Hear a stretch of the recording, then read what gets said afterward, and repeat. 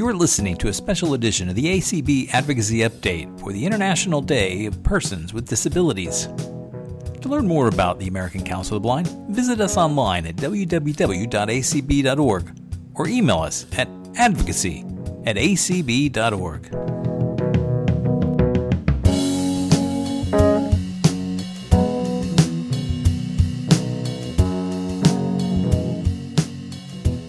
Welcome to YouTube Live today here at the American Council of the Blind, and we're really excited today to celebrate International Day of Persons with Disabilities. So it's exciting. So it's actually very appropriate to say welcome no matter what time zone you are, because we're celebrating this international holiday. So I'm Claire Stanley, the Advocacy and Outreach Specialist here at the American Council of the Blind. And you're not going to hear much from me. I'm merely the host today to introduce our two guests to talk about the World Blind Union, which we thought would be very appropriate to highlight on this International Day of Persons with Disabilities. So how about you guys both introduce yourselves first, and then we'll jump into some questions. So Kim, do you want to introduce yourself first? Sure. Thank you, Claire. I'm Kim Charlson, and I am the immediate past president of the American Council of the Blind. And I live in Watertown, Massachusetts, which is a suburb of Boston. And I am employed by the Perkins School for the Blind. I'm the executive director of the Braille and Talking Book Library Program, which is the regional library for NLS Talking Book Library Services for Massachusetts. So great. And with me today is Mitch Pomerantz. So I'll turn it over to him so he can introduce himself. Yes. Very good. Thank you, Kim. My name is Mitch Pomerantz. I'm the past president of ACB. I preceded Kim. I live in Pasadena, California with my wife, Donna, who a lot of you know. Pasadena is, of course, the home of the Rose Parade and the Rose Bowl. We're about 11 miles as the crow flies from downtown Los Angeles.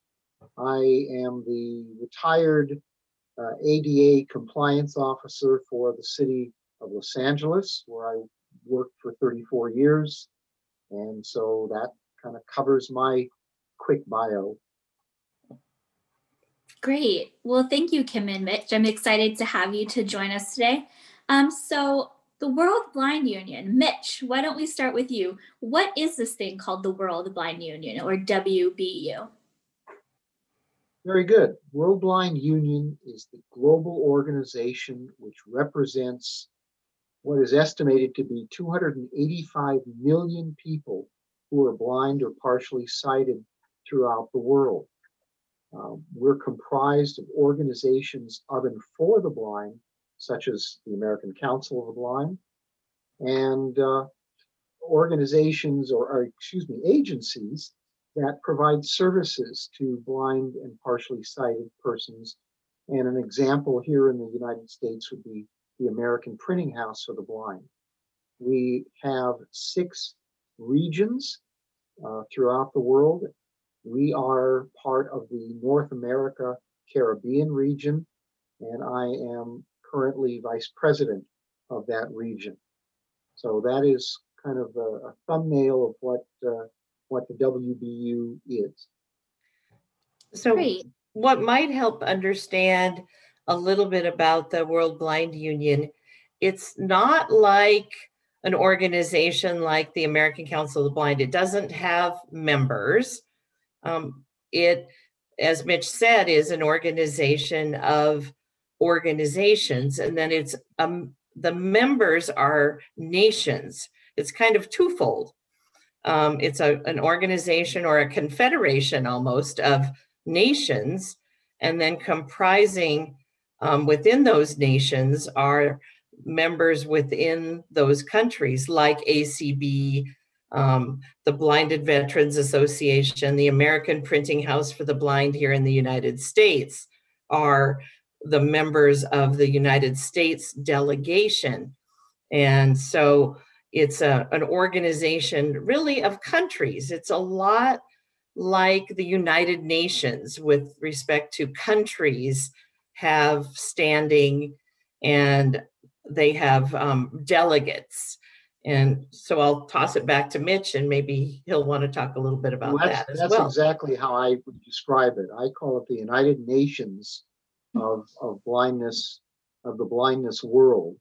And the organization, we meet every 4 years, although with the pandemic last year, we did not meet, but we will be meeting virtually this summer. And we meet and address issues of concern to blind and visually impaired persons. We will hear from a variety of speakers talking about how things are in their parts of the world and some of the initiatives that WBU is involved with. And we will then also vote on a series of resolutions that establish the policies and set the goals for the next 4 years. I guess in this case it'll be 3, what we call the quadrennium. So the period of time in which the officers are elected and serve the WBU. Great. So Kim, Mitch had talked about being the vice president. What leadership role do you play, if any, and can you talk a little bit about what that's like? Sure. I am, well, within the structure, this is kind of interesting within the WBU. Consumer organizations in the United States, that would be the American Council of the Blind and the National Federation of the Blind, have 2 delegates. So Mitch is a delegate for ACB and I'm a delegate for ACB. So we have 2 delegates, and then the other United States member organizations have 1 delegate.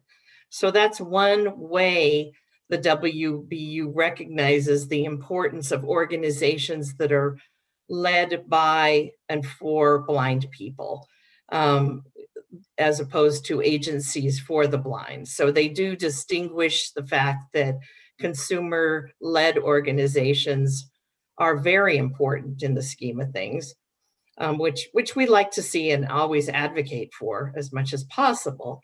So within the structure of the regions that Mitch mentioned, we have a president and a vice president.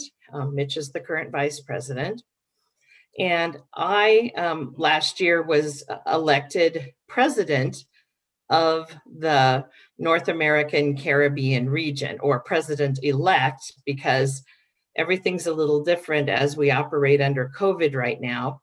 And I would have assumed responsibility for the office of president at the General Assembly, or the quadrennial General Assembly that Mitch mentioned, but that was postponed. It would have been in June, and it's now been rescheduled for the summer of 2021. And so our board decided that we would just allow our existing officers to stay in the position until the General Assembly takes place, and then the new officers will take over. So I'm technically the president-elect of the North American Caribbean region. And I will be, when Mitch steps down at his next summer, I will be stepping up as the new president of the region. And Charles Mossop from Canada is the current president of our region, and he's been in that role for, I think, about, is it 1 full term or 2 terms? 4 years? 1 term. One term, yeah. So all 4, but really it will be 5 years because of the pandemic. So everything's all shifting. But that is what I'll be doing in a new role and a new capacity with the WBU. Great. And just to add in terms of structure, the 4 elected members from each of the 6 regions, we serve on what's called the executive. We would call it executive committee, but it's called the executive plus the elected officers of WBU. So it's a fairly large group. I think it has 29 or 30 individuals who serve in that aspect of leadership for the World Blind Union. Right. It's a lot like a board of directors or something like that, but it's larger and covers a more global representation. Got it. Awesome. Well, last topic I'd love to talk about, and I think one of the most exciting parts, Mitch, you had talked about resolutions that are passed that set up goals that you guys work on each 4 years. So Mitch, maybe you can start, and then Kim, you can jump in. What are some of the most recent resolutions that have passed that have developed some goals that we're working on in the blind community internationally? Well, if I recall correctly, one of the issues, and I'm involved with it, is to promote more actively employment. And so I sit on the WBU Employment Committee, and we just concluded an international survey to determine how many persons were blind or partially sighted are employed. And the number was actually much higher than I expected. But we also are promoting through the committee and the resolutions process something called Project Aspiro. And that's a website that promotes and shows blind and partially sighted persons all over the world who are employed. It shows them doing their jobs.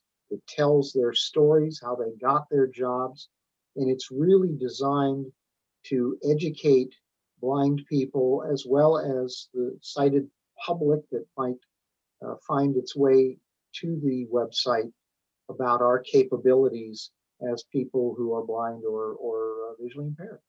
So that's one of the initiatives that we've been very much involved with over the last quadrennium plus. There's a lot of different initiatives that the WBU works on, but one that I have been involved with for a long time, because it took a long time to get this initiative passed, was the Marrakesh Treaty for the visually impaired. And people may have heard of the Marrakesh Treaty. It was something that ACB worked very hard on, so did NFB, and a lot of organizations all over the world really, really worked and advocated for years for the treaty. And it was signed in Marrakesh in 2013 as a treaty instrument, but that was really only the first step. Then everybody had to go back to their individual countries and convince their governments to ratify those treaties, because it wouldn't go into effect as a treaty until a certain number of countries had ratified the treaty and brought it into force. And the United States just did this in 2018 and 19. So we're very new. We were the 50th country to ratify, and have been implementing the treaty since then. And what it has made possible is the cross-border sharing of alternate format materials, Braille and audio materials primarily, and some e-text materials, so that instead of every country having to produce a bestseller, and we always used the Harry Potter books as our analogy when we were advocating for the treaty, because every English-speaking country had to produce their own versions of the Harry Potter books, because it violated copyright for the United States version to be used in the United Kingdom or in Australia. So talk about a duplication of effort and a waste of resources to have all those books produced in all those countries over and over again, when one country could have done it and shared the master and made other books available for people that need them so badly, when there's so many books out there that never get made accessible. So now there is a global system being put into place that people can search and identify if books are accessible. And if those countries are participating in Marrakesh, there's a mechanism in place to be able to share and borrow books back and forth between Marrakesh nations. So that was a huge victory for the World Blind Union and for blind people. What a great and Claire, if we've got a quick second, since this is International Day of Persons with Disabilities, let me also mention the UN Convention on the Rights of People with Disabilities, which was a many year and many faceted effort, and it outlines about 27 or 28 principles that we believe all nations should follow in addressing persons with disabilities, including persons who are blind. And I have to say that unfortunately the United States has yet to ratify that treaty. We hope that will happen in the not too distant future. Yeah, when we talk about treaties, and one thing that I think it's important to know about the World Blind Union is that the World Blind Union actually has an emissary or a representative at the United Nations. They're recognized by the UN as the official, representative of people who are blind to speak before UN committees on blindness issues. So there is a designated representative when issues come up at the UN about blindness for developing countries or economic development or any issues like that. The WBU can be there and is represented. And that's really important. Well, thank you both so much. I know we could talk about these issues all day. It's exciting to hear what's going on at the international level on behalf of our blind and visually impaired community. So thank you for all the commitment you put into it. And I'm sure if you guys have any questions, you can reach out to Kim and Mitch, and they can tell you more. Absolutely. And if you want to explore on your own and learn more, you can visit worldblindunion.org, the website for the WBU. Perfect. And it's a very good website. I took a look last night. It sounds like we have a question from Kelly. Yeah, we've got one question. This is for Kim. What role does the Audio Description Project play with promoting accessible media internationally? Well, that is a very good question, because we are the ACB Audio Description Project has collaborated with the WBU to do an international study of kind of the state of audio description in all different countries. And that survey was finalized and it was distributed, of course, in several different languages. I think French, Spanish, and English, because those are the three official languages that the WBU always communicates in. And we had a lot of response. There is quite a bit going on in a lot of countries with audio description. And the full report and the findings from that survey are available on the website of the Audio Description Project, which is at acb.org/ADP for Audio Description Project. Awesome. Well, again, if you guys have any other questions, reach out. We're excited to have this connection at ACB with the WBU. And I hope everybody can take some time today to celebrate the International Day of Persons with Disabilities, to recognize that we're here, we're around the world, and we're going to keep fighting on an international level for the rights of people with disabilities. So thanks for joining us, everybody. Thank you. Thank you.